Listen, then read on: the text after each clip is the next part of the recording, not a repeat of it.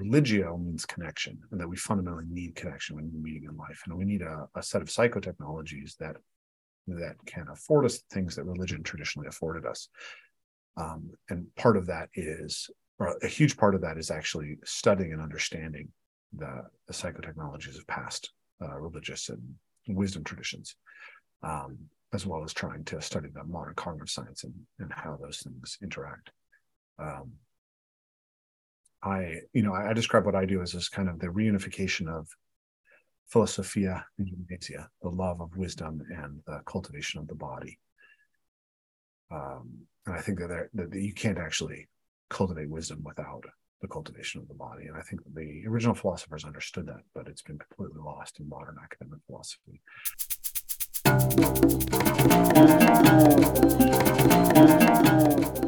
Okay, Rafe, thanks for being here, man. I'm really looking forward to this conversation. Absolutely, it's a pleasure to meet you. Yeah, likewise. So I've kind of come to think of you as like a parkour philosopher, but I'm curious. How do you introduce yourself? I usually say that I'm the founder of Evolved with Play, and that's a kind of method of self-cultivation through a combination of movement, mindfulness, nature connection, and community practices. And as part of that, within the movement aspect, and really foundational to everything, is my background in parkour, and how that really helped me transform as a human being and kind of opened me to these other aspects and practices, the keystone of my personal ecology of practices. Yeah. So I'm definitely would like to get into the details of all of that and kind of what your practice looks like and what you're doing. But I guess maybe before that, I'm curious, just what would you say you're looking for? What are you seeking with all of this? What am I seeking? A more meaningful life, a life that is very satisfying to me, and the capacity to share that with other people. Yeah, meaning. So I came to you just through a friend of mine who's he's a parkour fanatic. And so I was really surprised to see that meaning component there. Something I resonate with very strongly. And I'm curious, like, how do you get from movement to meaning? What's the connection there for you? Yeah, I mean, I think that's actually how parkour started, which is what is often not realized. The kids who started parkour, it was basically kids. It was 14, 16, 17-year-old kids who were kind of at the origins of this. And they were essentially all from immigrant communities in the banlieues of Paris. Right? So they had, they had their probably some sense of alienation from the broader culture. There was intergenerational trauma from kids who'd come from war-torn areas and Vietnam and other areas that, or their parents had, and that had been passed down. And a lot of the kids who started parkour were really struggling with school, and school was a very difficult thing for them. And so they didn't start out saying, hey, we're going to create a method of overcoming obstacles physically. They started out really just testing how they could become stronger young men. Right? They were inspired by Jackie Chan and Dragon Ball Z and all these things about this idea of self-cultivation. So they were going out and doing 1,000 push-ups and 1,000 pistol squats, and then, can you jump over this? Can you jump over that? Can you climb this? Can you climb that? It was all just part of this idea of like, how do they become a strong man, right? So of that group of, there's kind of 9 guys who get most of the credit, but it was really a bit broader community. But of that group of 9 guys, most of them, except David Bell and Sebastian, went on to found a group called the Yamakasi, which is a Lingala word. It's a West African word that means strong body, strong spirit. Right? So that was all really kind of baked into what parkour was from the beginning. But what happened was that when parkour was sort of leaked onto the internet, what we saw was the physical aspect of the practice, right? We didn't see the philosophy. We didn't get a chance to go train with those guys directly and really get a sense for what they were really pursuing. We just saw people jumping between buildings, and we thought that's what it was at its heart. And so it went viral, and now tens of thousands, hundreds of thousands of people are practicing it. And we're practicing it based on the image that we see on a screen. But people did go to train with the French guys, and they started talking about, oh, there's something more. There's this philosophy of parkour. And so that idea was there from the beginning for the people who are really deep in the community and dedicated to the community. But the guys who started it were not professional philosophers. They were kids, right? They were not the best educated kids. And so for me, coming into it, I was really attracted to the idea of parkour philosophy right from the start, but I could never quite get a handle on what it actually meant. The other aspect of that was really big is that all those guys who started it were French speakers, and they didn't really speak good English. So not only did they not necessarily have the language to give a really clear description of what their physical philosophy was, those of us in the English-speaking world, didn't have a good way of hearing what they were saying anyways. Yeah. So we had to kind of build it ourselves. And so I co-founded the first parkour gym on the West Coast in North America. It was the third or fourth gym in North America. And we created a definition of parkour. My original definition of parkour was the discipline of developing the ability to overcome obstacles effectively. Right? And it's a technical, physical description of what parkour was theoretically about. Eventually, I added this coda to it, which was end of developing the self through overcoming obstacles. And what I eventually realized was that I think I got all the pieces right, but for the people who founded the discipline, the emphasis was on the non-technical. It was on the development of the self through the overcoming of obstacles. So I was thinking about all that stuff, and I wasn't quite satisfied with it. I wasn't able to make it happen fully for myself in some sense. I was starting to help build the competitive circuit for parkour. I was doing all these things, and I was starting to get injured and burned out and struggles with the business. And I was looking for something else, and I got really into play and how play was intrinsically rewarding and motivating. And that was really powerful for me as well. But there was still this sense that play was a really, really important piece of it, but it wasn't necessarily the highest orientation that I was needing. And it left me a little bit unstructured, a little too chaotic.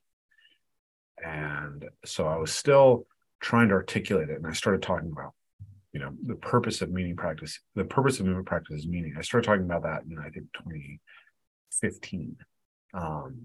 And I started talking about this idea of the self that was worth esteeming, right? That we had really made a mistake by elevating the idea of self-esteem as just something that you cultivated on its own, rather than on creating a well-cultivated self that you would admire. And how our culture had kind of undercut all these potential sources of value.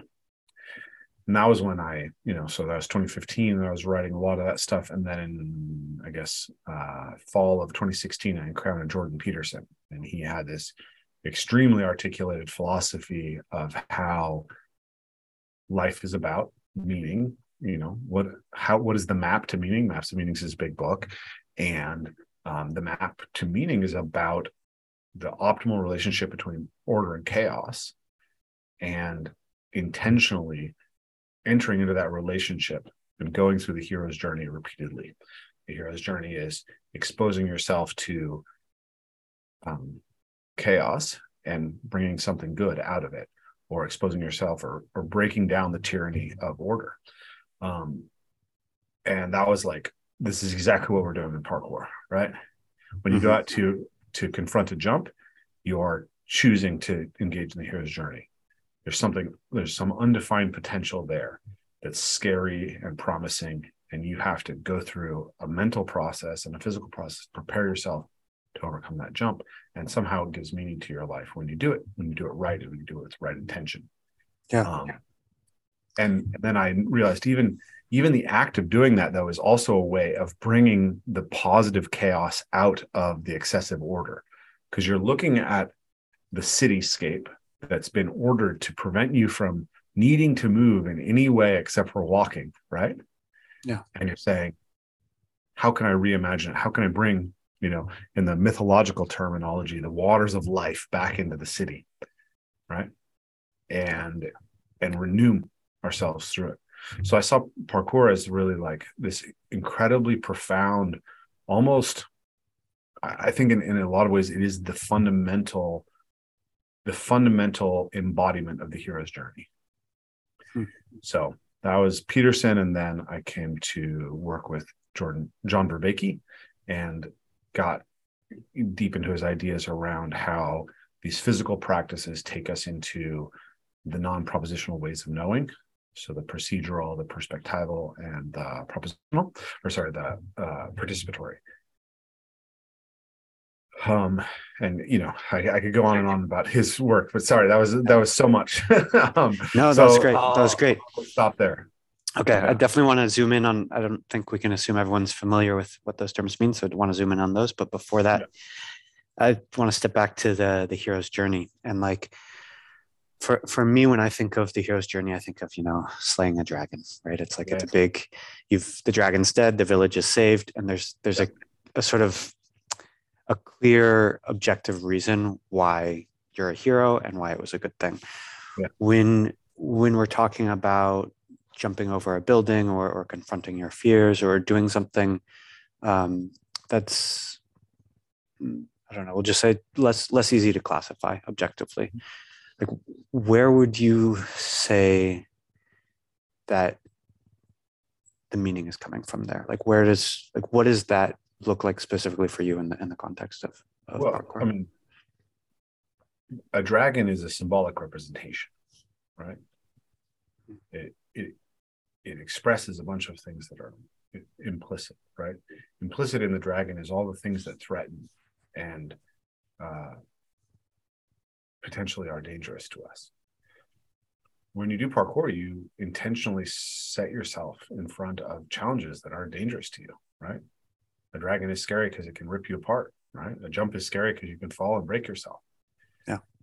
So, like, I remember I was, as a child, and really as an adult, but the key moment was, as a child, one of the really transformational moments in my life was getting to read The Lord of the Rings. And so I read that when I was 8 years old, and I spent, the next 4 years basically wandering in the woods, slaying orcs. And I remember very clearly, like at 12 years old, having this realization that like growing up to be Aragorn wasn't in the cards. Like that was not a career path that available anymore. So when I first saw David Bell, who's the most prominent founder of parkour, jumping between buildings, for me it was like a recognition that somehow the heroic was still possible for us, right? That we could re-enchant the world, right?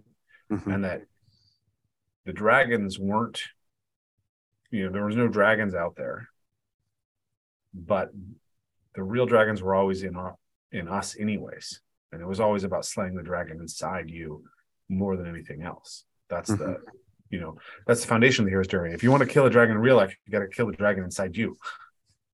Yeah. Right. Sometimes you don't want to kill the dragon. But you have to confront things, right? Sometimes the proper way to confront things is to destroy them. But sometimes the proper way to confront things is to tame them, is to bring them into order, is to give them love.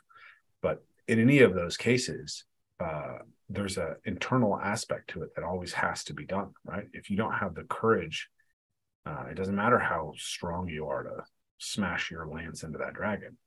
And the courage comes through this internal, comes through the choosing challenges and going through the process. And so that's what the taking the jump is for me. It is a confrontation with the dragon. Yeah, thank you for that. Yeah. So, I guess what I'm hearing is the physical aspect of parkour is almost like a metaphor for the internal work that's going on. And I mean, I think it might be that the hero's journey is a narrative description of what is embodied in the practice of parkour. Mm-hmm. Because yes, it's mental, but it's also physical, and you can't separate the two. And I think that if we fall into the trap of thinking, oh, we're only doing these things because it's actually developing the mind, we're falling into a frame where the mind is primary over the body. And that's not the case. They're inextricable. So I think that the internal aspect of what's happening in a practice like parkour is really undervalued and misunderstood. Mm-hmm. But it would be a mistake to think of it as just a physical expression of something that's oriented towards the mental. Yeah, no, definitely. And so then, if you're going through this process of sort of confronting your fears, overcoming obstacles, both in the physical world and the internal world, I'm always interested in the sort of translation process from one realm to another. So like, how does that transfer to your personal life, to your psychology, to these other things? Is that something that you focus on specifically, or do you find that sort of just comes as a natural sort of offshoot of what you're doing, or how do you approach that? So I would say that that's the core idea of what we're doing, is how we accomplish those transformations. Mm-hmm. People, when I first started parkour, I was part of this very first generation of people who were doing parkour in the United States, and it was this extraordinary sort of sense of meaning and transformation that was happening for people. So for me, and this is actually true of a lot of the early adopters of parkour, I have ADHD. And the transformation that was clear, was that all of a sudden I stopped losing things. So I would habitually lose my wallet, my keys, my phone, my jackets. All right, my mom would buy me like a really nice ski jacket, and I would leave it in the library. Like, it happened like multiple winters in a row. Yeah. And when I started practicing parkour, my wife noticed like the rate at which I lost things decreased dramatically. Right, I still lost things, but I was hanging on to wallets for like 8 months instead of 2 months. Yeah. And that was huge for me. Like, it was absolutely incredible. And all these people who were doing parkour early on, they all had that sense that it had this incredible transformation power. And I'd already experienced that through the martial arts as a child, because I used to get in a lot of fist fights as a kid and had a lot of anger.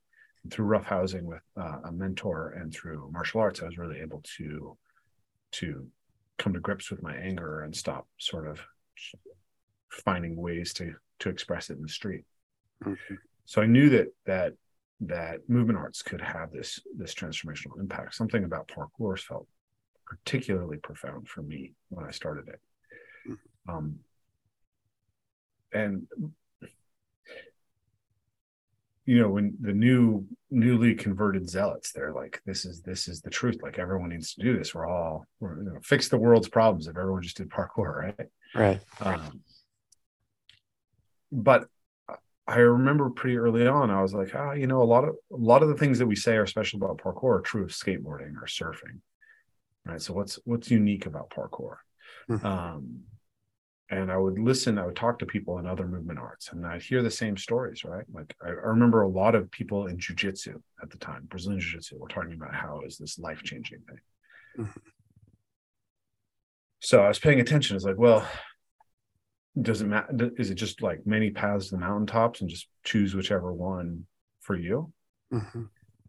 Or is there something special, or there are things that are special about jiu-jitsu and things that are special about parkour that are not exactly the same?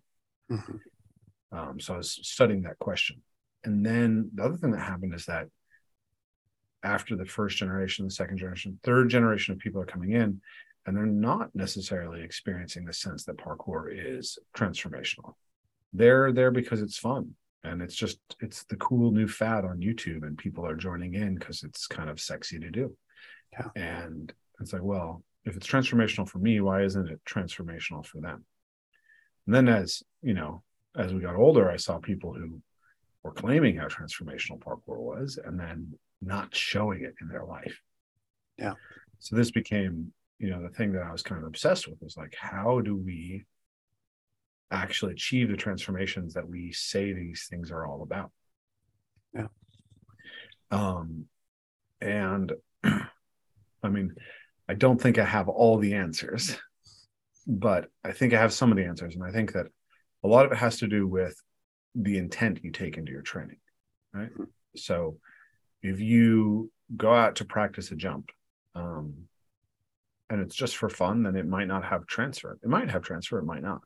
If you go out to practice a jump and you're intentionally thinking like, okay, I'm going to experience fear. I want to study what's happening with my fear, and I want to become stronger, not just at this jump, but at dealing with fear in general. You'll get better transfer. And then if you intentionally try to apply those lessons in other parts of your life, you'll get better transfer. And then you will, I think, do best when you start to build a whole ecology of practices, right? So you can think about a transformation, right? So it's like, okay, you can do a jump that you couldn't do before. So you're more courageous. So that's a physical locomotor expression of courage.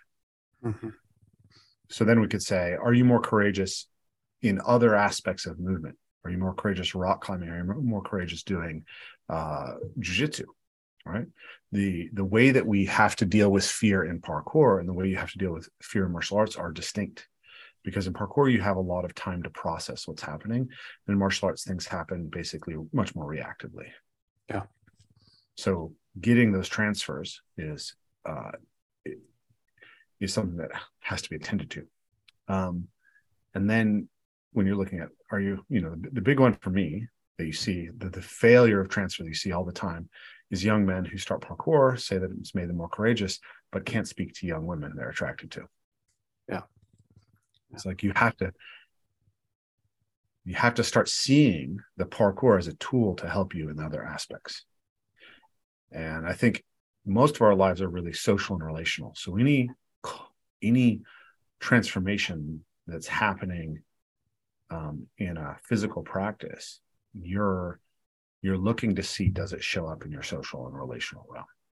Do you have better equanimity when you're talking to your girlfriend or your boss because of what's happened?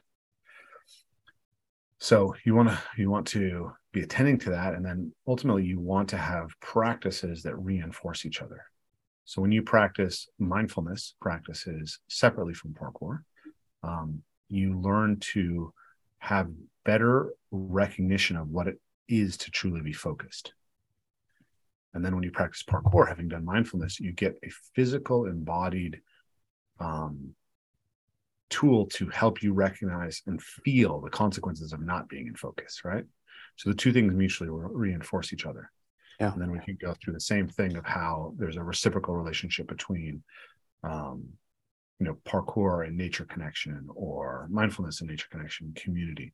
But ultimately, there's kind of sort of 4 primary relationships that we experience life in, and then maybe 2 higher order expressions of those, which is like the relationship of the different aspects of the self, right? The mind-body connection, the relationship to the social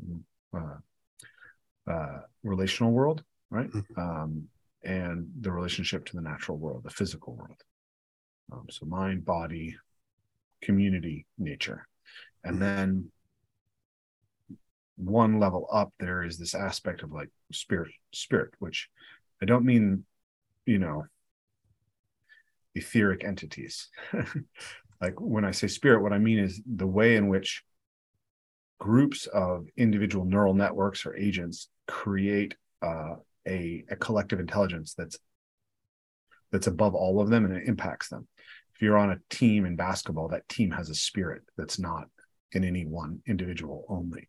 It's emergent from all of them. And so how do you be in proper relationship to that? And then there's the sense of the people who've come before us, because everything that forms the world that we live in, right? And everything that comes after us in some sense does too. So that's like the concept of the ancestors. Mm-hmm. So it's these 6 things that we need to have virtue in a relationship to. And so a well-developed ecology of practice will help us be in right relationship to those things. And ultimately, that is the source of meaning in life. The right relationship on all those different dimensions. Yep. Yeah. And so it's within the self, body, Yeah. mind, Yep.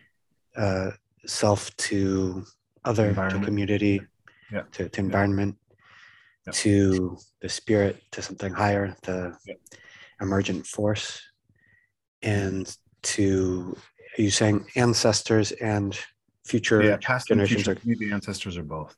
Yeah. So I count 5 there. So mind and body. Mind and body. They're one and they're also 2. Oh, okay. Right. Mind to body, body to mind. Because we do practices that are physical, and we do practices that are mental. Mm-hmm. And then we also, all the practices, sort of everything, like seated meditation is a physical practice. Yeah. Right. Parkour is a mental practice.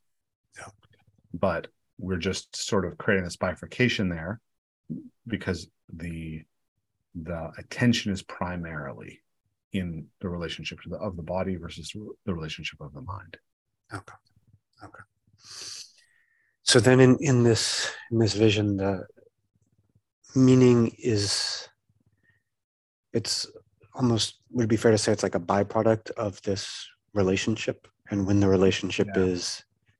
Meaning is like my friend John Vervaeke would say, that the meaning is a kind of analogy that we use. It's we want our actions to be meaningful in the same way that you want to write a sentence that has meaning, right? So you can imagine that you can have a series of words and they can not arrive at anything.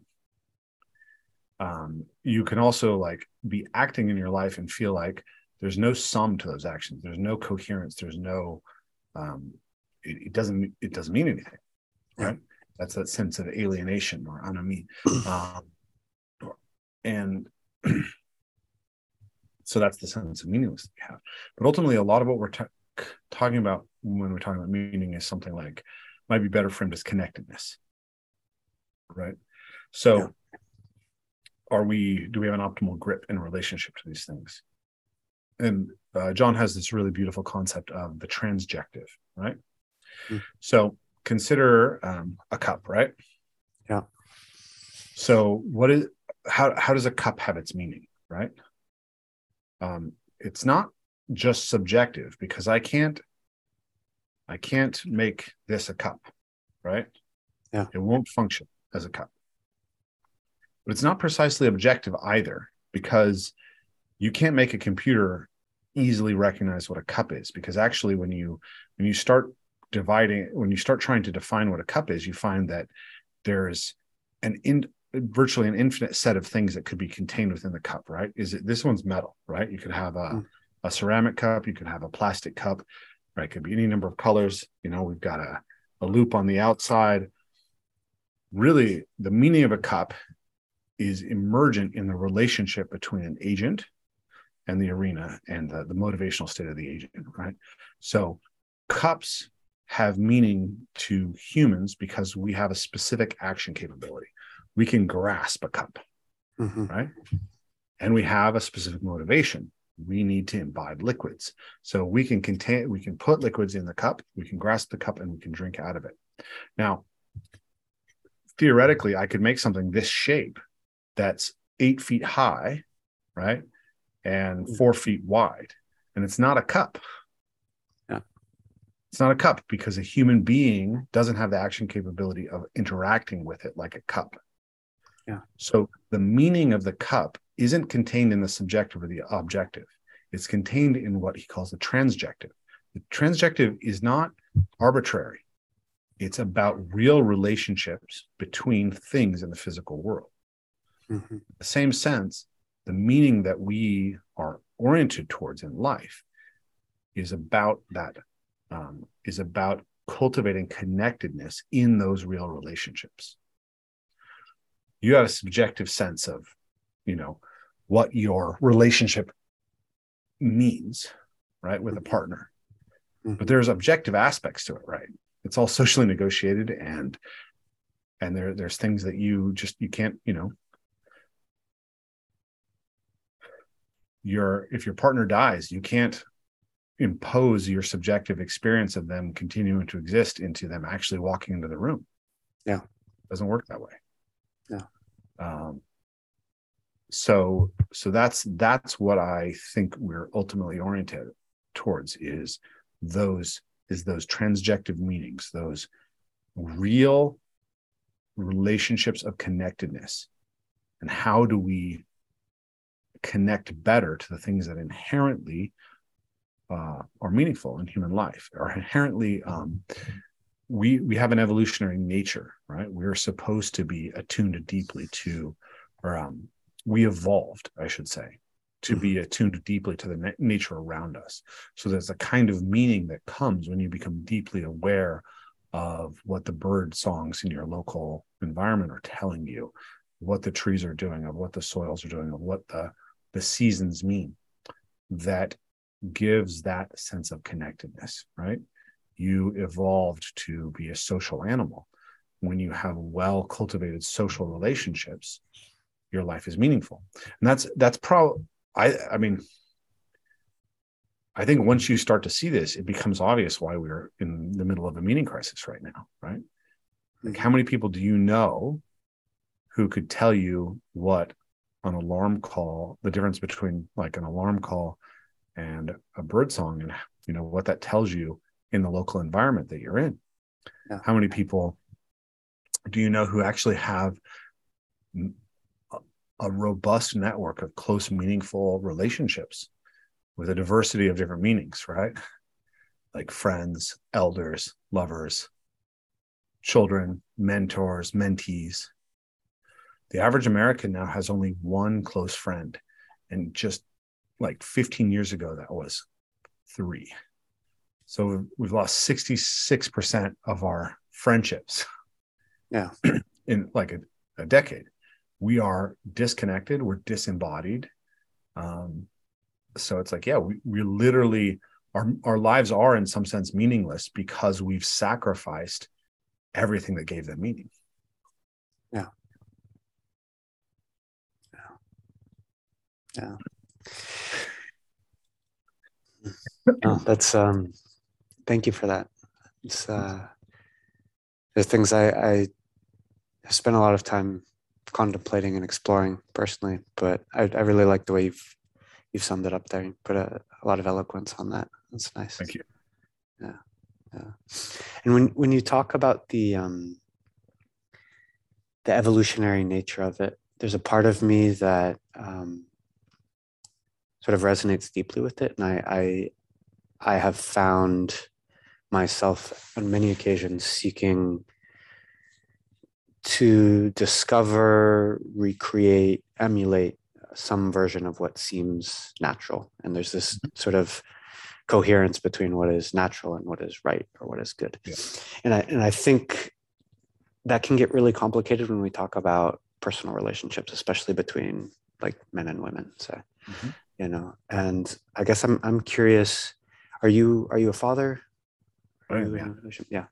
So in that sort of context, the human context where, yeah, nature and nurture are inextricably mixed, and there's a lot of good reasons why we might want to move away from some of the things that are in our evolutionary past. Yeah. How do you navigate that space? Like, how do you translate that into the personal realm? Yeah. So nature is a weird word, actually, like when we start digging into it, because so a human being is a product of nature, and then whatever we produce, then you would think is downstream of nature, right? So where's the dividing line? Is anything unnatural? And the term nature, like it exists our understanding of evolutionary biology. And most people don't understand evolutionary biology, even to this day, not well. So we are often implicitly sort of using nature, kind of calling on meanings that are symbolic and deeper. And that's not necessarily bad. It's just that a lot of times we don't know what we're doing, right? Mm. So someone pointed out once that like the paleo diet and the ancestral health paradigm, it's kind of a recapitulation of the Christian idea of the fall, right? So maybe that's not a bad thing. Maybe the Christian conceptualization of the fall was actually like really profound, and it's important to keep it around. But we have to examine like how much of that is like cultural DNA versus something that actually derives from our understanding of the science. Mm-hmm. So when I started conceptualizing evolve, move, play and nature, I really tried to frame it within this evolutionary framework, right? Mm-hmm. So in that sense, I don't think that it makes sense to sort of think in the terms this binary of natural and unnatural. It makes more sense to think in terms of natural and artificial, right? So human beings create things, and those things are very novel, right? Mm-hmm. And so we didn't evolve with cars, right? So people don't get phobia of cars particularly. They get phobias of snakes, but cars are far, far more dangerous to us than snakes are. Right? So there's a way in which we can kind of outrun our evolved nature by producing these new and novel things. And that's where you have this potential for mismatch. So I like to move on trees, and I think they're more nurturing, more nourishing for us for important reasons, because you can think of what is most real. This is a Jordan Peterson idea, but what is most real evolutionarily is what's been around the longest, right? Mm-hmm. So human beings have been tree climbing animals for 60 to 90 million years. Like that is the environment that shaped the fact that we have grasping hands, the fact that we have binocular vision, the fact that we have shoulders that have this massive range of motion, ball and socket joints, flat chests, vertical orientation. Like even bipedalism probably evolved first in an arboreal environment. Yeah. So trees in some sense are more natural for us, right? Whereas Ninja Warrior obstacles are more artificial, right? Yeah. Now, the confusing part about this is that the nature of a human being is to be cultural, right? So like what is the natural way that a human being should move? Well, it involves like culturally specific ways of dancing, for instance. Mm-hmm. Culturally specific, say, swagger, right? Mm-hmm. Here's how I kind of signal who I am, what my status is, etc., through my walk. That's cultural. And we have that plasticity. It's natural to us. But there are certain aspects of movement that are universal, right? So it's like every culture has different forms of language, but they all have language. It's natural for a human being to acquire language, and it is profoundly unhealthy for a human to be raised in an environment where they're not able to acquire language. So it's natural for human beings to engage in lots of locomotor exploratory play. That's what parkour is. Now, what that's going to look like if you live in the Congo is going to be very different than if you live in the Kalahari. So, doing a Kong vault's not necessarily a natural thing for a Kalahari Bushman, right? For Asanas, the people you work with, because that's not the type of environment that calls for it. Yeah. But everywhere people are exploring the affordances of their natural environment. They're running, jumping, climbing, moving on all fours, swimming if it's available. There are those things that are primal. Yeah. When it comes to relationships, again, we have so I have a whole rant about this. One of the big questions you find in this kind of ancestral space is like, is monogamy natural, or are we supposed to be polyamorous, or whatever this is? And it's like, well, lifelong exclusive monogamy is not natural. lifelong exclusive monogamy is a cultural product that's pretty specific to Western Europe, right? It's specific to Christendom and the Judeo-Christian tradition in a way. But it's pretty good social technology. And that's a difficult balance for people to understand. The default things can be natural and be really, really not healthy. Like arsenic. Not something we want to experience. Like you read a lot of ethnographic research. I've read something like 30 ethnographies. And I would say that the default human mating system is something like serial-monogamy. Most people are in a socially monogamous relationship most of the time. Those relationships last for 2.5 to 5 years as we reach adulthood. About 50% of the people at any given time are going to be cheating in that relationship. High status men will upgrade partners and stay with younger partners. So if you're the chief of the village, your wife is 16 to 20. And if you're low status, then your wife is in her 30s and 40s. And all of this is controlled through a huge amount, or all of this results in a huge amount of intermittent partner violence, and male on male violence, right? Mm-hmm. People, murder rates in a lot of these societies are around 30%, which is like, it's massively higher than the worst cities and that you could live in. Mm. So what's natural in this case is not necessarily what's best or what's healthiest. So we have to deal with these conflicts that are inherent to our nature. So my personal belief is that society and the lives of children are optimized when we choose to have faith in the cultural institution of monogamous marriage, even if it is not necessarily easy, because it's not necessarily perfectly aligned with our nature. But what is perfectly not aligned with our nature also isn't easy and very brutal. Yeah. I don't know if that is quite the question you were getting at, but hopefully it was useful. Yeah. No, I mean, what I take away from that is we have to think about it on a case-by-case basis, and it's not as simple as more natural is better, and I think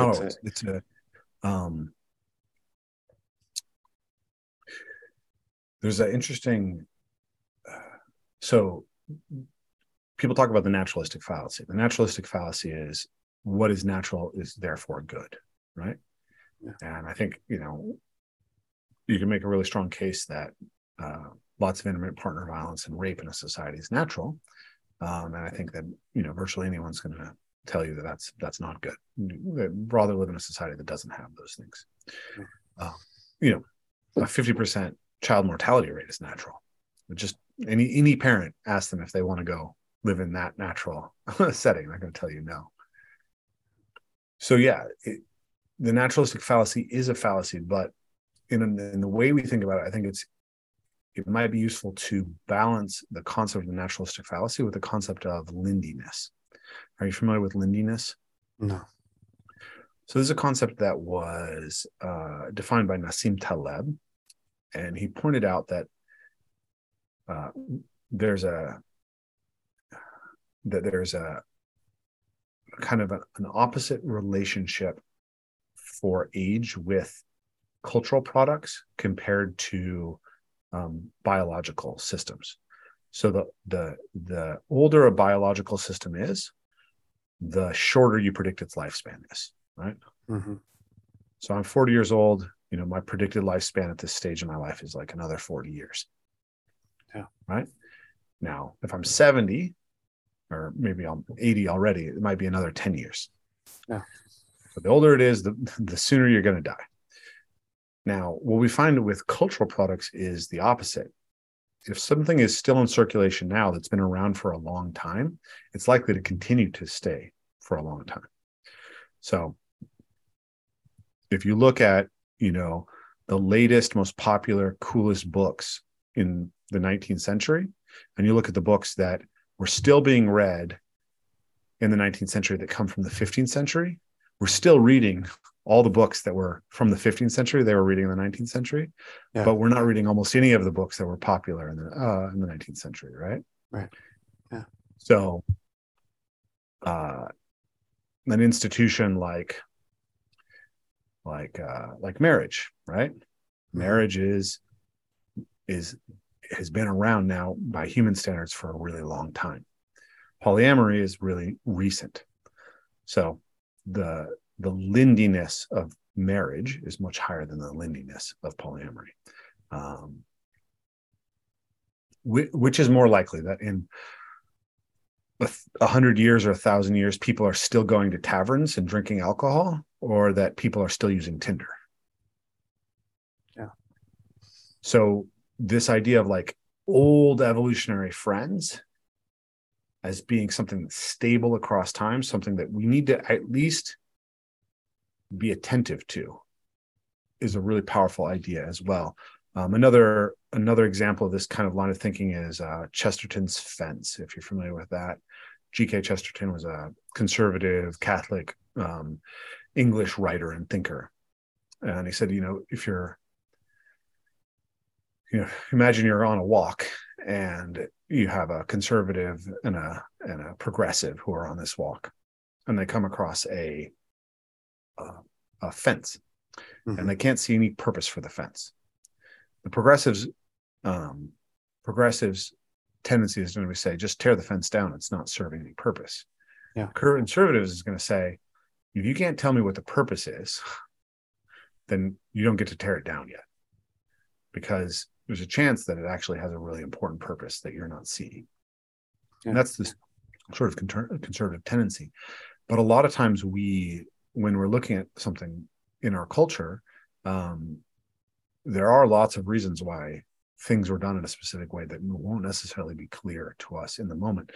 Joseph Henrich's book, The Secret of Our Success, is an incredible deep dive into how culture evolves and how it evolves in a Darwinian sense that we're not very good at rationalizing our way through. Mm-hmm. And so we actually need to be a lot more cautious in how we sort of throw away cultural products. He gives the example of taro. Taro is a root that is a starchy root vegetable that's used all over the world in the tropics. It's poisonous. It'll poison your brain, right? Mm-hmm. And the traditional ways of preparing it, I think, have something like 64 steps. And we have no idea how they evolved those 64 steps. And if you ask them to explain it, they'll give you a bunch of superstitious stuff that doesn't make any sense to a Western rational mind. Mm-hmm. And some of those steps may not be obvious, but if you just tried to think rationally about whether you would use those steps, you would almost certainly mess up and end up poisoning yourself. And people are poisoning themselves because it's become common in West Africa, and they don't have a tradition of using it, and it is, and they haven't adopted all of the cultural technologies associated with it, and people are actually getting brain damage from it. So, yeah, sorry. I have long essays in my head sometimes, and you just trigger one. That's great. That's great. That's great. I feel like I just talk for hours. No, that's great. So, I mean, for me, like the way I think of it is, there's a natural human tendency to move, to explore, to engage with our environment, and that is constant. What's changed is our environment. And so, for me, an interesting dividing line is like between evolved and engineered, right? And so when we're engaged, evolved versus engineered. Oh, yeah. Engineered, yeah. So if we're engaging in an environment that's primarily evolved, each object there has its own sort of life force. It has its own history. It has its own purpose. And so the engagement with it is richer in a way. It's an engagement with another life force, sort of on par with ourselves. When we're engaging primarily with engineered objects, it has a much simpler life history, much more sort of reduced realm of possibilities. It's a lot less stimulating, right? It's generally designed for a specific purpose. And so to me, it's like a big part of what I understand that you're doing, that I'm doing, that I think a lot of people are doing is trying to say, well, okay,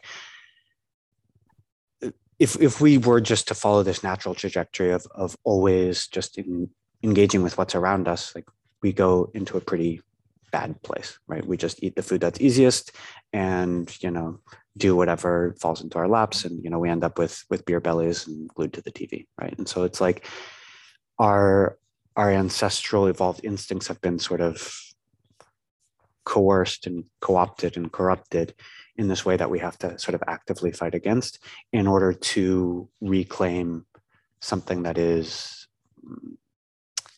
used to be natural and was just happened without us even thinking about it, and now it has to be like a conscious effort, right? And so when I try and apply that to relationships, it's like, what is that essence? What is that sort of dynamic that stays true, sort of independent of whatever culture we happen to be in, whatever cultural moment we happen to be in?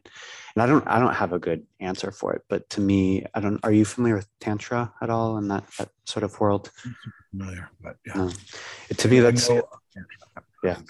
Yeah. I mean, it's, I don't want to say it's a panacea, but to me, it's a really compelling sort of way of engaging with this stuff. And, talking about sort of yin and yang, it's often talked about in terms of masculine and feminine energy, but not necessarily in a male body and a female body, right? The idea is we all have these different kinds of energies within us, and the act of becoming intimate with another person is like sharing those energies with that person.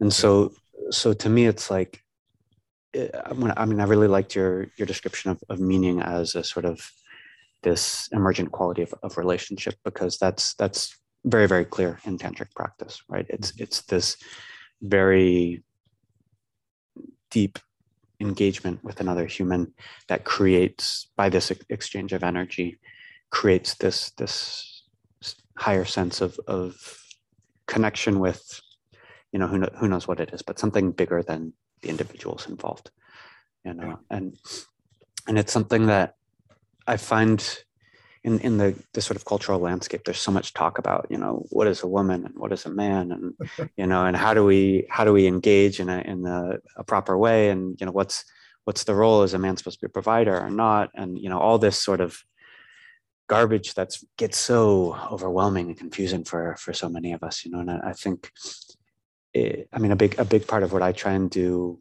personally and sort of with the people I come into contact with is I think in a similar way to what you described with movement and getting to this sort of the natural basis, is trying to distill like what are the natural elements of our relationship as humans, and how to exchange that energy in a way that's mutually beneficial and create something greater than the sum of its parts.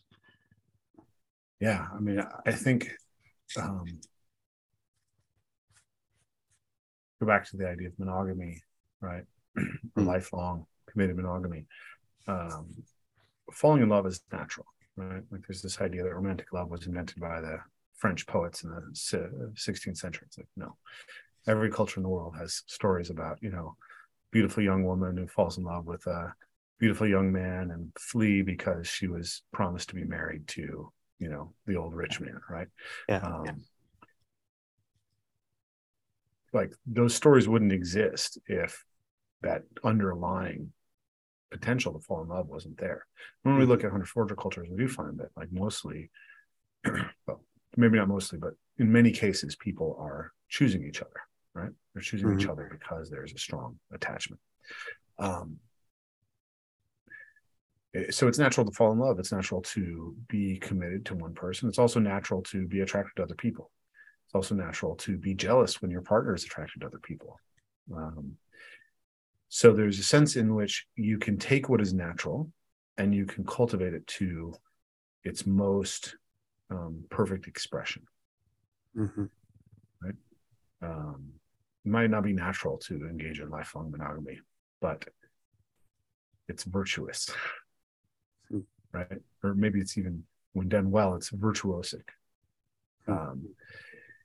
And I think we can look at, any number of aspects of relationship, something like, the way in which sex is engaged with. There's a, kind of default level of what you'll expect anywhere. And then there's love as an art, right? And it can be taken to a greater art. Parkour, right? Children in every culture in the world will engage in exploratory locomotor play. But the people who practice parkour now, I believe, are the best that have ever existed at this thing, right? Because it's become something that's imbued with a sense of purpose and of art. It's something that people are intentionally cultivating.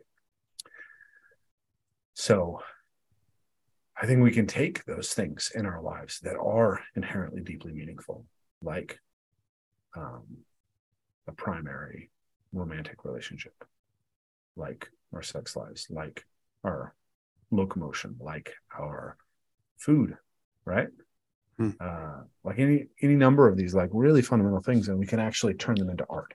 Something like, Taoism and Tantra, and there are expressions of that, of the, or, like the Japanese do a bunch of these really weird little things that like, let's just like make tea what is the most insanely virtuous way that we could conceptualize the process of making tea? How could that transform you as a person if you went incredibly deep into it? And that's a big part of Japanese culture, right? What does virtuous mean to you? Virtuous.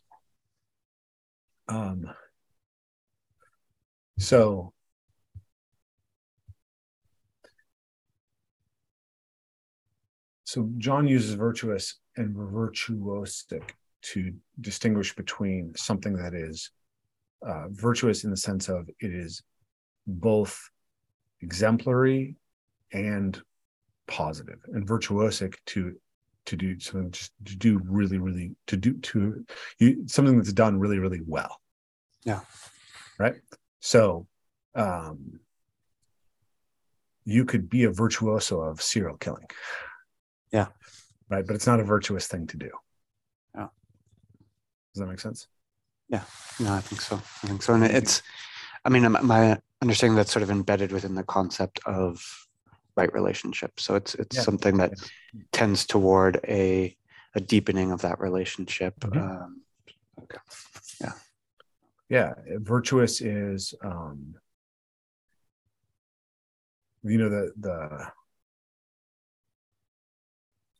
think in the sort of the Greeks and the Jews, the Jewish tradition of Judaism, they give us a kind of system of virtues, right?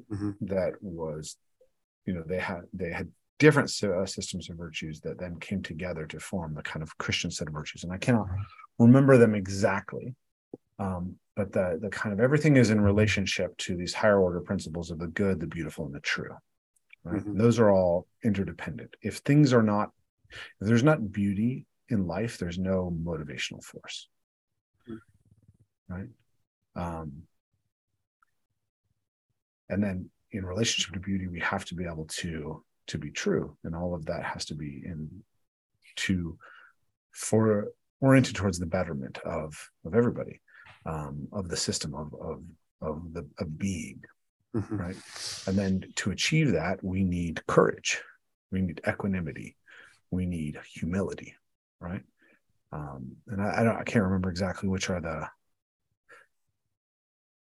Greek virtues and the Jewish virtues, but they come together to create this very good system of virtues, and that is something that I think I'm very committed towards cultivation, right? I think that one of the fundamental problems that we have in our society is that we have lost a theory of virtue, right? That we've collapsed our theory of virtue to successful hedonism.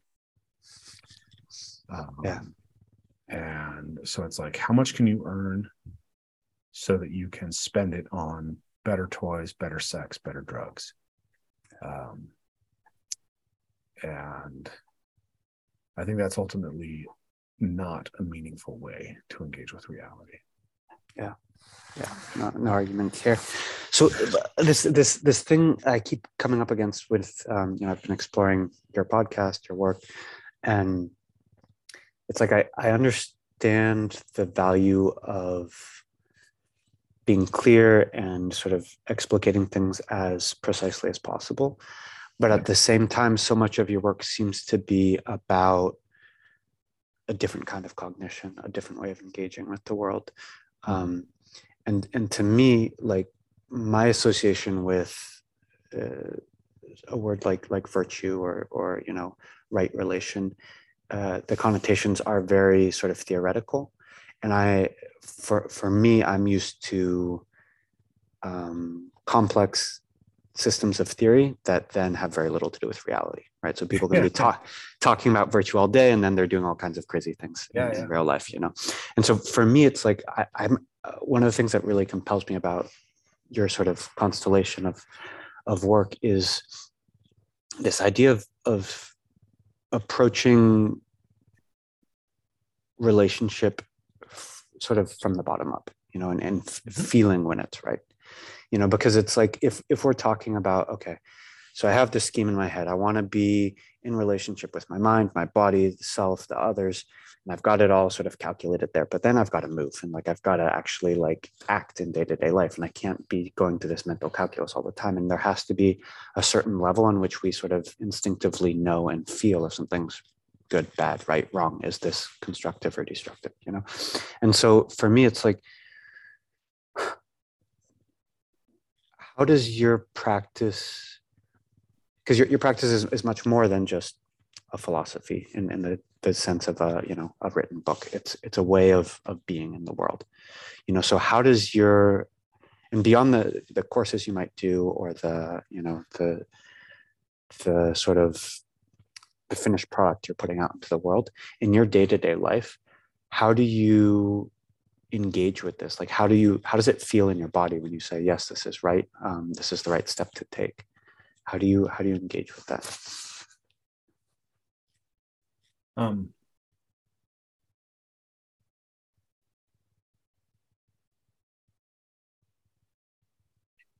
think we use words a lot because they're easy to translate, right?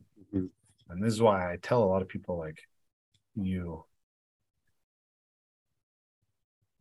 if you enjoy what I'm talking about and you resonate with it, you have to come experience it, because it can't. We're still juggling propositions, right? You can't. It's like, I can talk to you all day about why nature connection is important, but like the first time that you see a ferret because you listened to what the robin was telling you, that will hit you in a way that no amount of words will hit you. Yeah.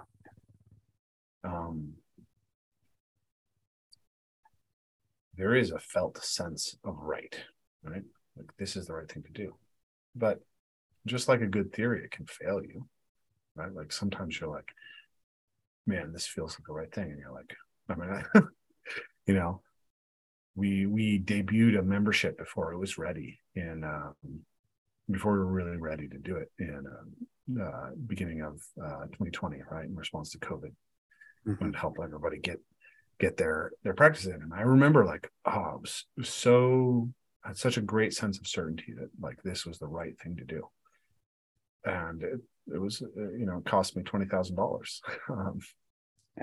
Set me up for, I wasn't able to engage with my physical practice for May to October because of the commitments that I made. Intuition is real. Intuition is your subconscious mind picking up on patterns that are below the awareness of your conscious mind, right? You have way more processing power in the subconscious than in the conscious mind. But intuition is just like theory or propositional knowledge, in that it misleads us, right? Essentially our intuition is heuristic, right? So we have positive expressions of that and people applaud them and call them intuition. And we have negative expressions of that and people damn them and call them prejudice. But it's the same system. Yeah. It's the same system. So the thing is to be oriented towards positive transformation, to have the right highest value, which for me is love, specifically the Greek concept of agape, right? To do that with deep respect for truth and for mystery, right? So it's kind of like logos, agape, Tao. That's kind of like at the top. And then you're trying to pay attention to the feedback in the system and to learn from the mistakes, to feel when it feels right. This is something that parkour is really powerful for, right? Like you know when you're ready to do a jump, right? And sometimes you'll make a mistake, when it feels right. But as you get better, your intuition gets better and better and better. And you get to this point where you feel like if my body tells me that I can do this jump, like if I really know, if I really feel it, I feel invincible. And you really get to know what yes feels like inside your body. So what does your daily practice look like in terms of movement? Of movement? Yeah. It changes over time.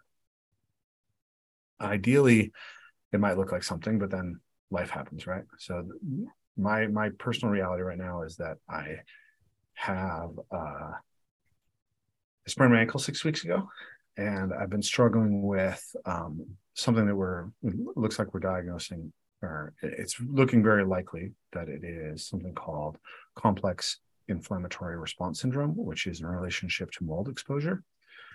So I've been dealing with chronic fatigue issues for the last 7 years.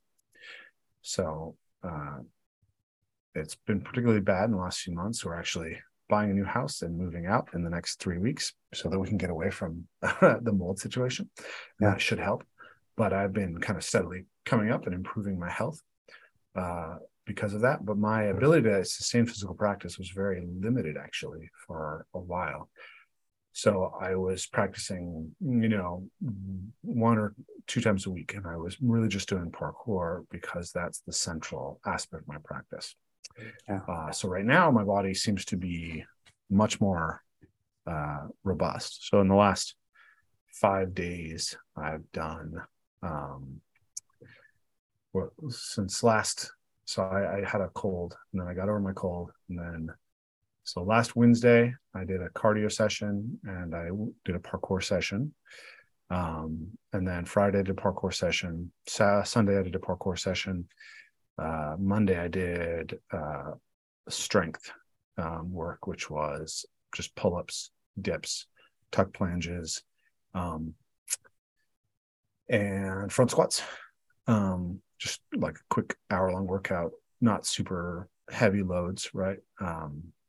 But just building myself back up. Oh, and I was doing some dunking on a low rim, working myself back up to my dunk. That's one of my goals for this year. Okay. And then yesterday I just went into the gym and did like a cardio session and stretch mobility. And so my mobility, I'm very simple. I'm working on pancakes, deep squats, and opening up my thoracic chain. So I'm using a yoga wheel, and I just sort of like spinal wave isolations on the yoga wheel. So pressuring my back into a more open position. Do pullovers on the yoga wheel with a kettlebell, and then I do bridge rotations on a wall. So that's all just kind of like, for me, it's just eating my vegetables right now is the way I think about it. It's not the stuff that I really like to do, but I've lost some mobility through just being super stressed with entrepreneurial stuff, having health problems, and just not being able to be super engaged in my practice at times. And so I'm just kind of building it back up. I'm doing my cardio in the gym, which is super unusual for me, but it's because of my ankle sprain, and it's just less stressful for me to walk on a treadmill right now than run outside. So as soon as my ankle is sufficiently healed and I don't have any limits, then I'll be switching out and doing my runs outdoors. Yeah. But yeah, that's what it looks like right now. Yeah. Yeah. You mentioned that the entrepreneurial bit, and it's something I find pretty much universally is it's like you've got your practice, you get it to a place where you're ready to share it, to teach other people, and all of a sudden it becomes a business, and it's like, oh God, how do I find that balance, right? Between actually doing it and sustaining the practice versus promoting it, selling it, making it into a viable way of living economically, Yeah, so it comes and goes. Like this time last year, I was cold dipping every day. I was doing my meditation every day, and I had this specific beautiful tree that I was visiting a couple times a week, and I was going a lot to this beach where I was doing a lot of rock climbing and running on the driftwood and vaulting over fallen driftwood logs, which is really, really wonderful time in my practice. I was also training MMA then, and really enjoying doing a lot of MMA sparring. And I expect that I'll be back to all that pretty soon. But right now I'm in a place of like feeling like I need to be very focused on building my capacity and taking very few risks as I rebuild that capacity. And like I've done so much of the time in nature and so much of that stuff, which I think is, definitely the best and where I want to be and where I want to lead people. But it's actually easier for me to kind of dig into some of the areas that I'm less competent at by using these other tools. Yeah. So in that context, like how do you attend to your relationship with nature? So I take a walk every day. So I'm a big fan of the idea that we need sunlight. That sunlight is like getting sun is like getting liquid, like getting water, right? It's like you got to do it. So I take my dog for a 2-mile walk basically every morning, and that is my nature time right now, and it is my outdoor, getting sunlight time. So yeah, that's kind of where that is happening right now. Up until the weather got really cold here, I was also usually spending about 10 minutes every morning just sitting on my back porch and doing my sit spot and watching the birds. It's been really fun because the birds actually, so we have the peak of the birds is in May, and then by midsummer, a lot of the birds have either migrated or move up in the high country or somewhere. They're not here in the lowlands by my house. And then by fall, they're actually like a lot of them are back. So right now, the robins are coming back, the towies are coming back. It's just kind of like super fun to see the animals. So I would do that. Now it's like snowing, so it's a little bit harder to bundle myself up enough to go sit outside and stay for 10 minutes without moving around. Yeah. Yeah, I mean, to me, one of the major differences between, I don't know, what Vervaeke would call the propositional knowing and all the other sort of constellation of knowings, to me is it's like with the propositional knowing, it's kind of like, okay, you understand it, you've got the theory, and then you're done. And like, kind of like got that step on the ladder, and then you can move up to the next one. And with the other forms of knowing that are about relationship, it's about practice, right? And it's about just like getting it done every day. And for me, that's something, it's just a constant source of humility, because no matter how good you were yesterday, if you're not doing it today, like you're just not doing it. It's about being in that. And so yeah, and I think it's something like, it seems to me like you're in a really interesting place with that, like with the injury coming out of the COVID and the whole sort of things. And I guess I'm curious, like, how does that feel to you? Like, do you feel like you're engaged in the meaning and it's like your practice is still strong, even though it's going through this sort of different avenues? Or do you feel like, no, I'm just like, I got to wait till I build up my strength and then it'll be okay again? I mean, I'm so I've come to accept that like I want to do a lot of things and I will often not be able to do all of them at the same time. Right. Yeah. So recently I have been meditating only like once a week. Right. I haven't been climbing trees a lot recently. Mm-hmm. That is okay for me because I know that I've done it for years and years now. Right. Mm-hmm. It's like I can let certain things come in and out of my practice. And I recognize that for my personal ecology of practices, there are things that are more vital for me to sustain. And it's also about stacking your life, right? So I've been primarily training over the last, since I sprained my ankle, at an indoor ninja warrior gym that's slowly becoming also a parkour gym. We're harassing them all the time to build us more parkour equipment, and they're slowly complying, and it's pretty fun. But it's a really amazing facility. It's really great because all of my kids enjoy being there, and my wife enjoys being there. So my wife started parkour with me 17 years ago, and I'm 6'2". My training partner at the time was 6'2". My wife's 5'2". So she's actually very naturally athletic, had a wonderful fluidity, but she was very discouraged because she just couldn't do the same size of jumps that we could do. And also she didn't enjoy being at height. She has more of a natural fear of heights. So we'd climb up on high things and jump between them, and it just wasn't for her. And that's what she thought parkour was. So she kind of dropped parkour, and she was rock climbing and trail running and doing Muay Thai. And we started taking the kids to the ninja gym, and she just started doing it. And she was like, "Oh, I'm having fun." I was like, "You're doing parkour, right? It's like it's obstacle coursing." Yeah. But she is enjoying it, right? And so it's like this is a way that I can stack everything. I can have an enjoyable time with my family. I can train, so it works for me really well right now. Mm-hmm. And I have specific technical goals. Improving my climb ups, improving certain flips, improving certain vaults that are very easy for me to address in that specific environment. Yeah. So I know that come spring, when the weather's really nice, I'm going to have my base built up for parkour. I'm going to be really strong, really fit, have my skills dialed in.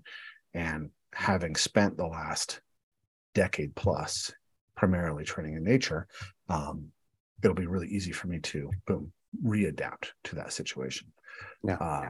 So that's why that kind of makes sense in my particular situation. And then for me, parkour is the practice that I get the most out of. So the martial arts come and go, dance comes and goes, various other things. I know that I will come back to them, but I have to have something that I'm practicing. Right? And it's like, I don't think this is what everybody needs to do. But for me personally, parkour is the one practice that I need to do every week. And with my goals and my health and everything, the strength and conditioning aspect is really valuable to me right now. In particular, because of the SIRS, I've really struggled to sustain the volume of training that I would enjoy doing, and that would help me unlock some of the skills that I want. But I think just building up my cardiorespiratory capacity is a really big aspect of that. It's something that I never did because I was always a power athlete, always, trying to jump farther, always trying to run faster. So I was like, no, I can't do lots of running volume. It's gonna sap my gains. It's like, well, turns out that if you don't have a big enough aerobic engine, it actually makes it harder to recover. So right now it's like recover some of this mobility that I've lost from having to be too sedentary with the work situation that I was in, rebuild some of my skills and build up my aerobic engine so that I'm just really ready as my health comes up and my motivation comes up and the weather improves to kind of build out my practice into a broader subset. The thing that's really cool is that I have a bunch of students now. I have people who are moving into the area, people who are traveling from further away, who are coming to train with me, which basically that all died during COVID. And so the community aspect of it is going to be much more rich in being able to like dive deeply into all the different aspects of the practice. starting and then sometime, maybe March. Okay. So it's kind of like that's the trajectory. Nice. So yeah, so I think I have a lot of equanimity about the fact that I can let go of certain aspects of my practice for a while, just because I've done them for so long, right? It's like I've been practicing meditation for 15 years. It's like if I only get to do it once a week right now, it's not the end of the world. Yeah. Okay. Yeah. I know we're getting close to the end of our allotted time. Do you have a hard stop at? I don't. Okay. Well, there's definitely one question I want to get in. I promised I would. So imagine a young person who's looking to develop a practice, not just copy yours, but something maybe parallel to yours, inspired by yours. He's there's a friend of mine asking basically. Yeah. He's into parkour. Really likes a lot of the stuff you do, but doesn't.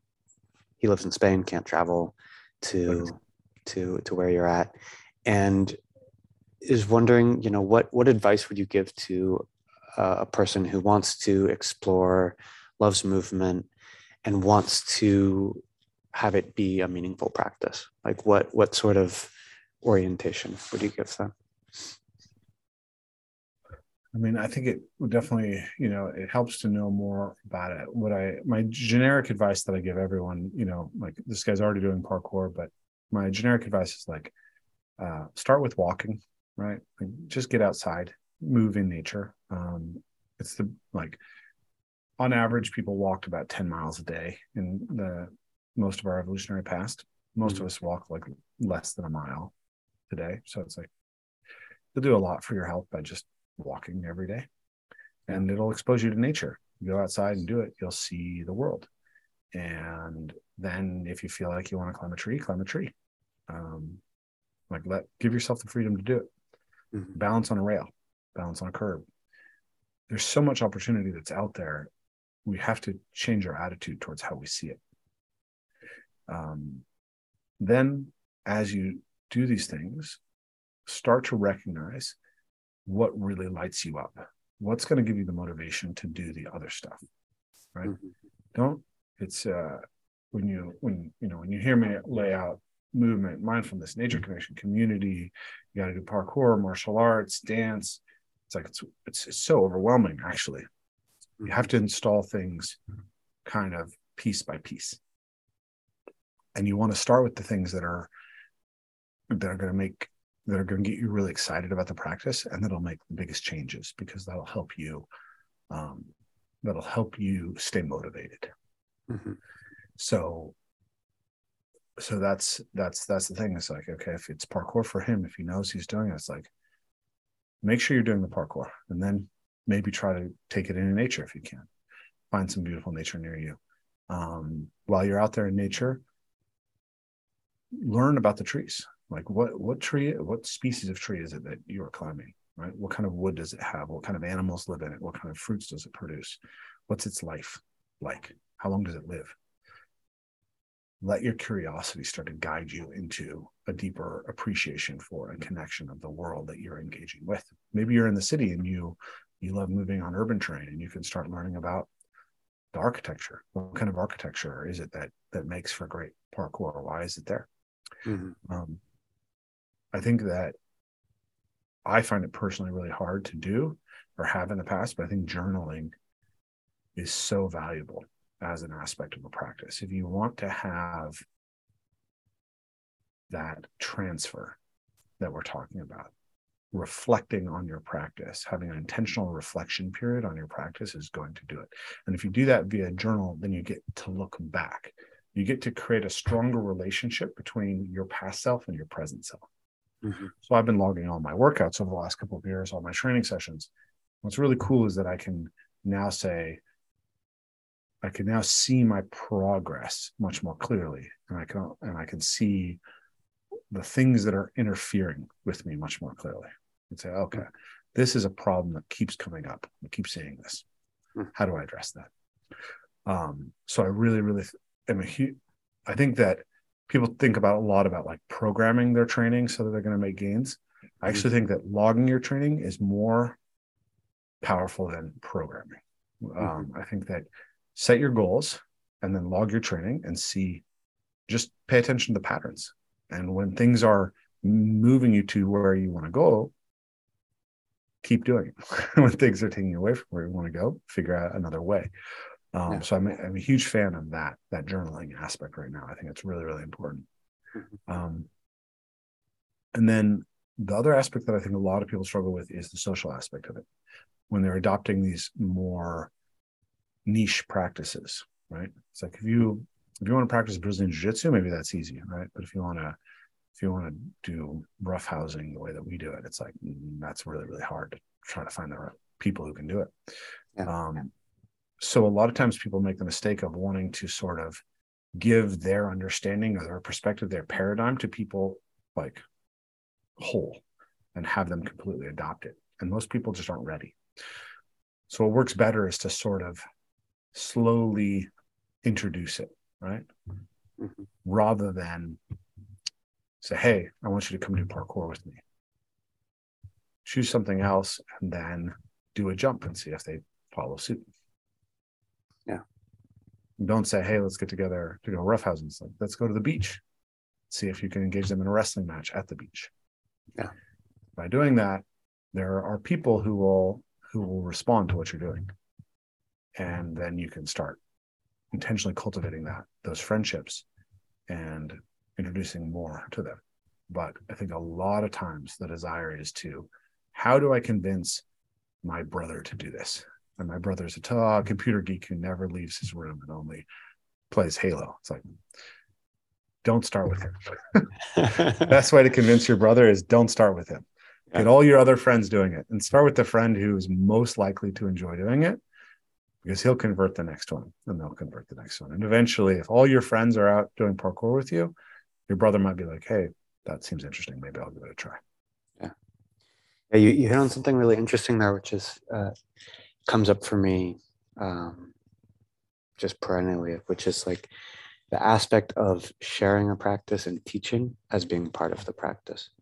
Because so often in this sort of space of health and wellness and stuff, what we see is someone reaches a very high level personally and then says, okay, I've got my system, here's my system, you learn it. And what I think a lot of people don't recognize is like part of that system, part of that evolution of what makes that person where they are is the ability to share it. And that doesn't become a part of the practice, and that's not an explicit part of the practice. And I think that's a huge problem, because I see it for myself, for my clients, people I work with. It's like you can have an amazing practice, but if it's only focused on yourself and your own health and your own well-being, it's not complete. It has to be giving it back to people, sharing with people, and building that sense of community. I think it was my friend Matt Thornton who said this. He runs a jiu-jitsu school, a very successful jiu-jitsu school, Straight Blast Gym. He said, a black belt should be someone who can teach, right? Like you shouldn't be giving black belts if someone isn't ready to teach. So the idea is that that's part of the preparation, that's part of the mastery journey. I don't know if Matt said that. I'm thinking it's Matt, but if I misattributed him, I apologize. But I think it's a really interesting idea that part of attaining mastery is the capacity to share what you've done. And there's an old saying I like, which is he who teaches learns. The process of sharing something helps you understand it better. A lot of people in the movement industry are very paranoid about people stealing their stuff. And I think it's ultimately very self-destructive. It's like you can't really own movement particularly. What you can is be extremely skillful at it and at coaching, and then nobody can steal your ability to coach, right? It's like it takes years to cultivate. So good luck. But what I tell my students when they come to a seminar is like, go share it with people as soon as you can, because you'll remember it better and you'll understand it better if you have to try and explain it to somebody else. So I think that. And I think even beyond that, just tying it back to what you said earlier, it's adds in another level of relationship. It's not just about me and my health. It's about my relationship with the world, and I think that's, as human animals, we need that. I think that everybody needs relationships that are like follower to authority, right? Peer to peer. And then as you mature and are ready, as authority to follower, right? Like those are all inherent parts of the human experience. And you want to, again, cultivate right relationship in those capacities. How do I interact with someone peer to peer? How do I interact with someone as an epistemic authority? How do I interact when I'm the epistemic authority? And how do I interact with people who I have multiple relationships, or I have, different types of relationships along that? Mm-hmm. I may be an epistemic authority in parkour, right? But that doesn't necessarily make me an epistemic authority in political theory, right? And a lot of times teachers sort of end up being given authority in a broader way than they really deserve, and step into that in a way that's not healthy for them or for their students. So I think having good nuance in playing those roles is a really important part of living a well-balanced life. Yeah. And we come back to that idea of what is right relationship? How do you define that? How do you know? How does that? Is it, I guess in service of good, truth, and beauty. Yeah, but it's all those things. Beauty is in the eye of the beholder. Truth is relative, and good, you don't know till you try. Like I guess like for me, like in a maybe a specific example, like as you come into that role with someone, you're someone signs up for a course or asks you for training in some way. Like how do you set the bounds to say this is good, this is right relationship, or do you have like a concrete example when those sort of boundaries have been tested, when someone's asked you to do something you weren't really sure if it was right or wrong? Like I had a student, this was years ago when I was teaching parkour, right, before the development of Element Play. But I had a student who was a young woman who had an eating disorder. And she was athletic and beautiful, but she was just relatively more thickly built. She had a heavier body structure. mm-hmm. She called me and she asked me, like, is it going to help me do parkour better to lose weight? And I was like, yeah, of course it's going to help you to do that, right? Mm-hmm. And I look back at them and I thought that was such a naive response, right? Yeah. Because I understood the explicit aspect of the question, but not the implicit underlying aspect, right? The question of whether ultimately weighing a little bit less is going to help her do parkour better is really not that important of a question in my relationship to her as a student. Yeah. Right. What was important was, how does parkour impact her sense of self? And how does that impact this underlying struggle she has in the relationship with her body? Mm-hmm. So in this sense, she came to me as an epistemic authority on parkour. She was actually trying to get,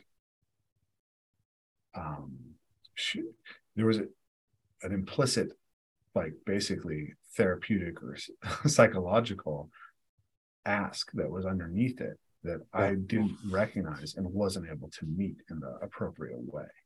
Mm-hmm. I don't think that was disastrous for her or anything. She's been very successful and has navigated those waters in really admirable ways on her own. But I just look back on that and I was like, that was fucking stupid, right? Yeah. And so that just popped into my mind as an example of how we can get that confused. And I'm a passionate self-educator, so I do know a lot about a lot of things that don't necessarily have to do with my specific subject matter expertise that someone might be asking me for. Mm-hmm. So that is a relationship that I have to negotiate a lot. Like, yeah, I may actually have a command of this subject matter that you don't necessarily have, that's not related to what we were talking about, or not related to what you're specifically paying me for. Yeah. And that, I don't know, I can't think of a really great sort of specific exemplar of that, but it is just something that comes up, right? And that, Yeah. one of the things that I do with the way people come to, with the seminars that I teach, and I think there's a few things. One, my wife's at my seminars, and my kids are there, Mm-hmm. and I think that humanizes me in a really important way.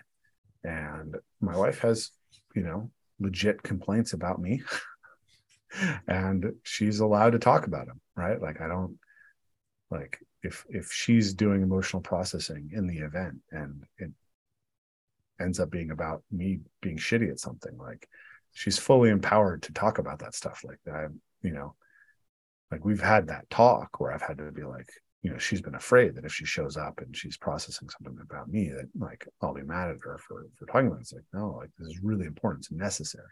Mm-hmm. And we try to do something. Like, I think for a long time I tried to just undercut the guru thing. Like, people just try to make you a guru, right? Like, Yeah. And so I would do a lot of self-deprecating humor as a way of undercutting that. Mm-hmm.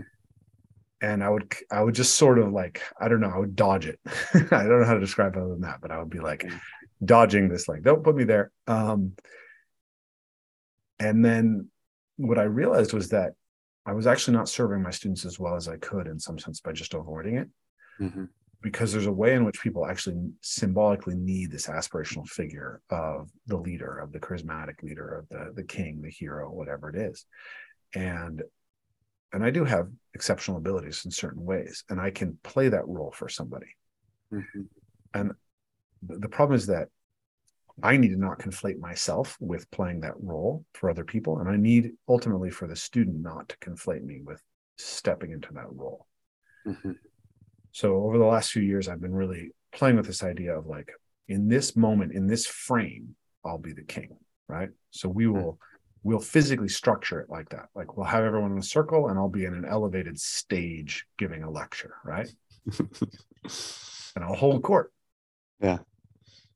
And then we'll close that, right? And then one of my staff will take over the lead role, and they'll be leading, and I will participate just like anybody else.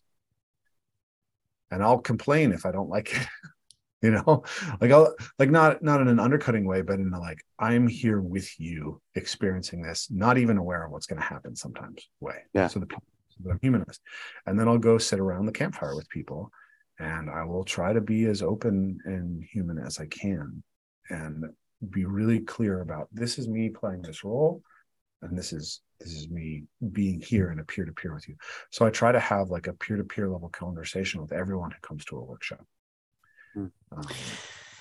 Yeah, that's really interesting, because it seems to me like I think for you as the sort of provider of the experience, that makes a lot of sense. That seems like you've done a lot of deep thinking there, and, like, right on, like, that's great. But it also seems to me like, if I put myself in the place of, I don't know, a hypothetical 20-year-old kid who's, like, wants to come and see his idol, Yeah. to see you then later in the non-idol role, it seems like that might undercut my view of you as the king, and it gets to me to this. It's actually something that it's a kind of an issue I have with Vervaeke's work as well. Is it's like, and I'm not sure if I'm going to be able to express it well, but it's, in order to have a replacement to, like, a traditional god or religion or something, like, we really need to believe in it. We need to believe it is the one true thing. And if we're manufacturing that through our theories, through our ideas, through, these sort of man-made or self-made constructs, it seems like there's a limit to the fervor with which we can believe in it. And so I guess I'm just curious if you've come across that, when it's like, when you're humanizing yourself and making yourself into a real person, do you feel like that's actually like empowering the people who look up to you to then say, hey, if he's a real person, I'm a real person, maybe I can do it too? Or do you see it as like, oh my God, my idol's dead? No, I definitely see it that way. That, like, I've had that feedback from lots of students of like, Okay. the sense that it was empowering for them to be able to be in a human relationship with me. Mm-hmm. Right. My like kind of oldest student, Robert, has talked a lot about that.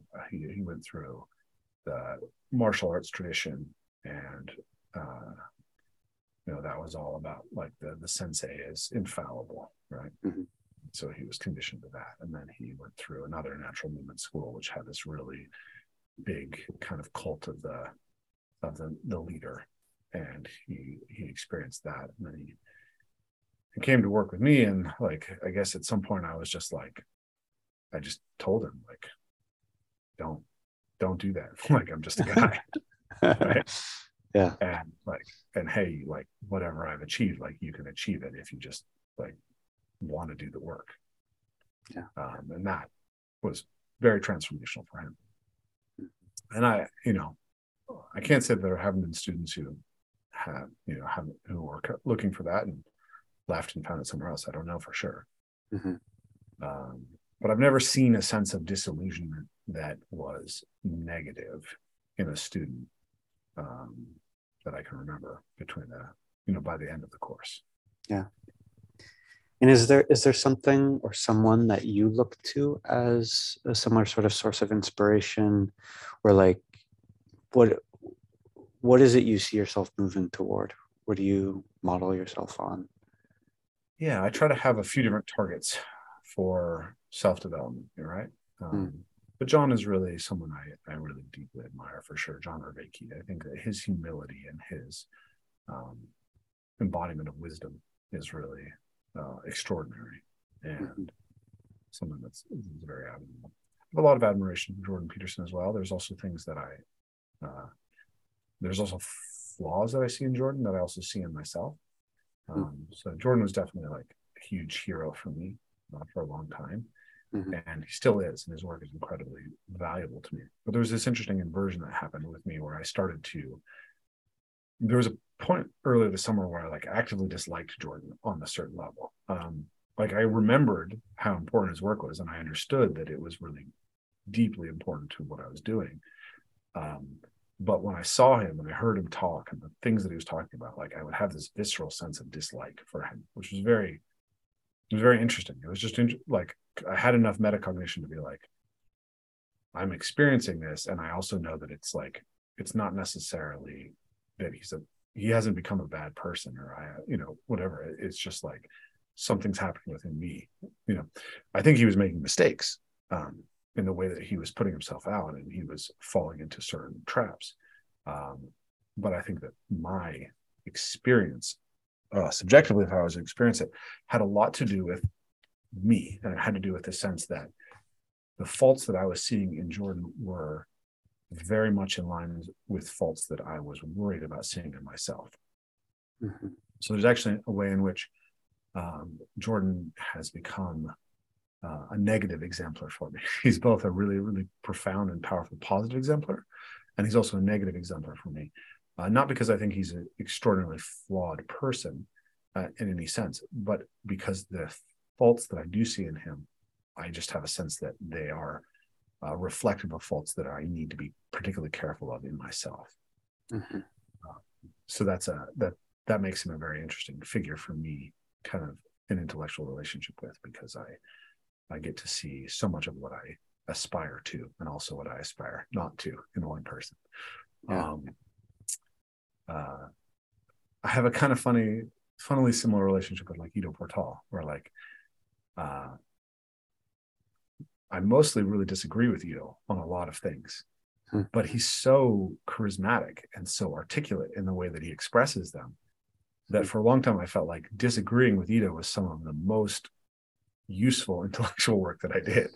Hmm. right? It was like, thank you, Ito, for saying that so that I could see how wrong it was.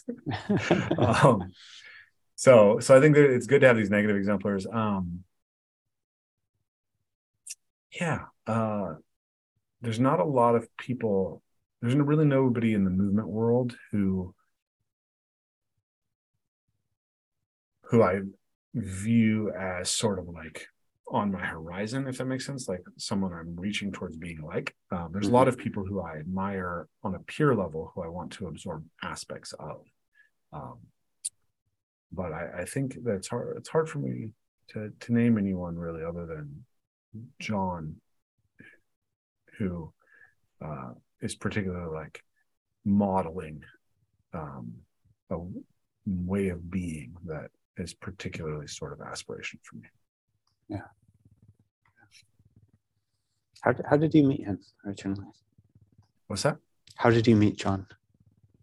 Actually, it was Jordan who tweeted the Awakening from the Meaning Crisis, the start of that series on YouTube. So I followed it. I'd heard of John before because people told me there were two professors at University of Toronto who were the most life-changing professors, and you need to know about John. So then Jordan tweeted that he had released a YouTube series.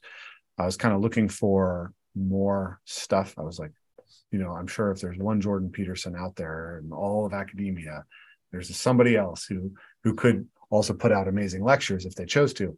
So I had my eyes open for it. And so I dove right into Awakening from the Meaning Crisis. I was listening to all of the full-length podcasts from like the beginning. So I just missed the opportunity to interview Jordan right before his star went really big. Like I was waiting until I understood it well enough. Yeah.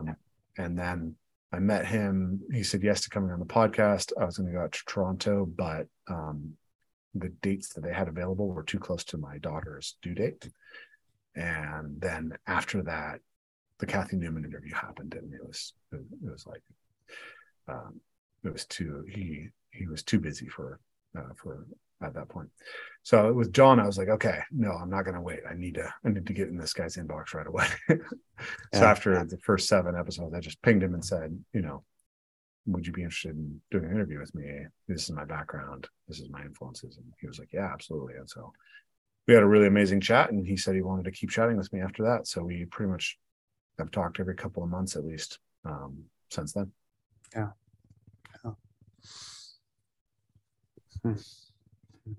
Yeah. When I hear him talk about, I found him through you. So, and I hear him talk about the sort of creation of meaning and the sort of neurological basis through which a movement practice can be basically a substitute for a religious source of meaning.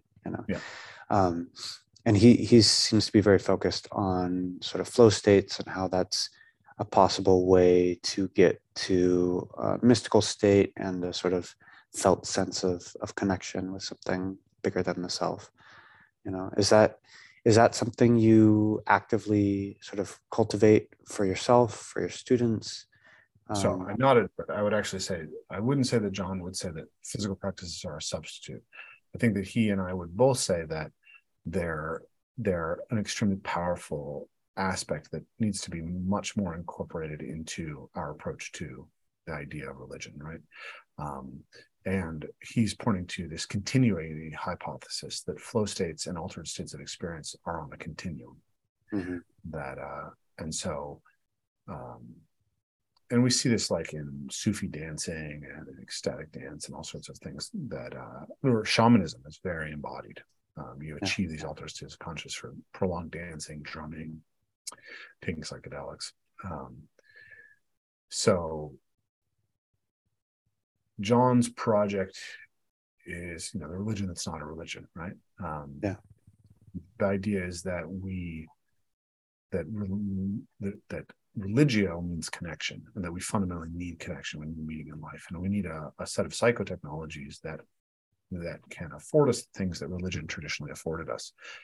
And part of that is, or a huge part of that is actually studying and understanding the psychotechnologies of past religious and wisdom traditions. as well as trying to study the modern cognitive science and how those things interact. I describe what I do as this kind of the reunification of philosophia and gymnasia, the love of wisdom and the cultivation of the body. And I think that you can't actually cultivate wisdom without the cultivation of the body. And I think the original philosophers understood that, but it's been completely lost in modern academic philosophy.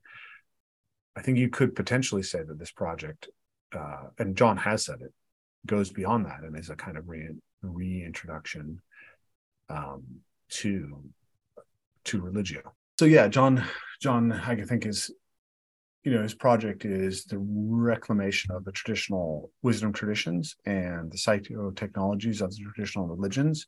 And I think he's actually open to the idea that reclamation might eventually sort of end up housed within one of the traditional religions, right? Like he has a very strong attachment to Taoism and Buddhism, and who doesn't want anything that's going to be disrespectful to them. But his work's getting picked up by Christians like Jonathan Pageau and Paul Vanderklay, and integrated, right? So we need the function that religion played, right?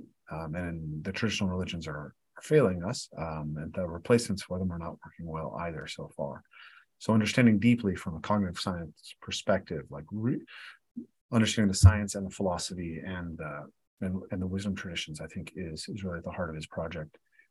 He's described, I describe what I do as a combination of or reunification of philosophia, right? Love of wisdom, and gymnasia. We need to reunite the body and the mind. We cannot be wise if it is not embodied. John has described what I do as having religious impact. It has that element of religio, the things that bind us together.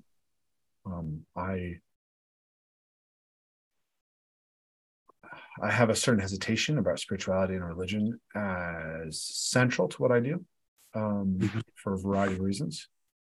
Part of it is because I've seen that abused a lot.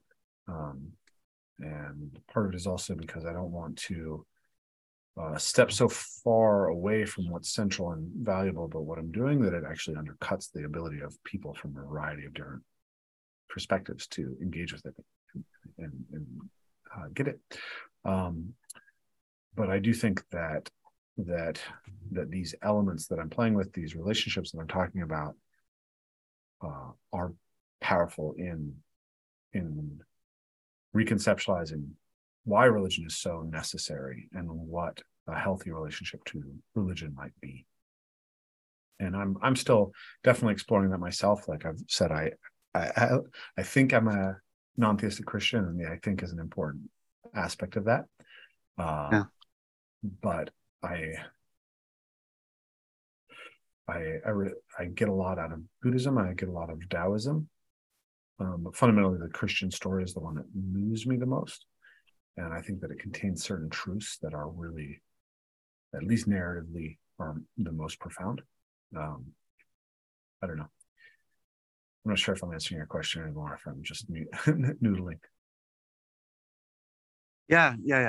No, to me, the thing that comes up is like, I mean, I've spent a fair amount of time in different indigenous cultures, and as a kid growing up in a lot of different churches and just different religious backgrounds, and sort of the common denominator to me seems like there is a faith, a trust that this is right, and something that really struck me that John said is, we have, when we talk about the psychedelic experience, we have setting, and we need sapience as well. We need a larger frame with which we can make sense of what happened and use that to integrate it. And I actually, part of the work I do is I work as a psychedelic therapist as well. And I come across that again and again, is it's like setting are far from being sufficient. The hardest work and the place where people generally spend the least amount of time, the least amount of energy is in the integration afterward. And so to me, it's like, if the project is creating a religio that's going to be really vibrant and, really function for people, that to me seems like the most difficult step of creating the framework around it. Because if it's not just faith in, because this book says so or that prophet said so, Right. like, how do we as humans create a structure we can believe in? Or is it just going to come from relationship? Like, where is that going to come from? Yeah, I think ultimately I'm definitely still in the camp of I don't know. I think that the conceptualization of higher order intelligences, of collective intelligence that exist above the level of the human agent, I think that's just very clearly true from a scientific perspective now. Yeah, so I think that's the big question. I think it's something we're struggling with. John would say we need to let go of the two worlds mythology. And I think that there's potentially versions of Christianity that can do that. It's not the Christianity that most of us experience as dominant in the culture growing up. If we go back to the Lindy, this is the argument I made with John, right? I think Christianity has a kind of Lindiness that a new religion that is not a religion doesn't necessarily have. John's argument is that we're in a civilizational change that requires a completely new understanding of religion. And I think either could be true, or both could be true in some way that's congruent that we don't yet see. And I'm personally just very satisfied with living with the doubt and with continuing to wrestle with the question of God, I guess, as Jordan Peterson would say. Yeah, that to me seems sort of like the most compelling place to be. Is I think that was the downfall of religion was trying to be conclusive on those sort of ontological claims of this is where our truth comes from, and then as science slowly revealed, well, probably not where it came from. then that's how we got to this mess in the first place. And so it's like, to me, it seems like if we can replace that need for certainty with a healthy respect for an engagement with the uncertainty, like maybe that's their placement. I think the Tao, the first stanza of the Tao is, for me, it's very, very hard to argue with, right? The way that can be spoken is not the eternal way. Whatever we define, it's not gonna be eternal, right? Yeah. The nameless is the mother of all things, right? That which the mysterious aspect is always going to be beyond our full comprehension, and it's always going to be the source of potential. But the name gives rise to the 10,000 things, and that's what the New Age types don't grapple with, which is that we actually do need the structure too, right? We need that balance. We need to be able to name things and create structure and order and hierarchy. But the cool thing about Taoism is that it places mystery at the very, very top. And I think always having respect for mystery is definitely something that works very well with the scientific worldview, at least. But I do have to go. So I really enjoyed this, Eric, and I look forward to chatting again soon. Likewise.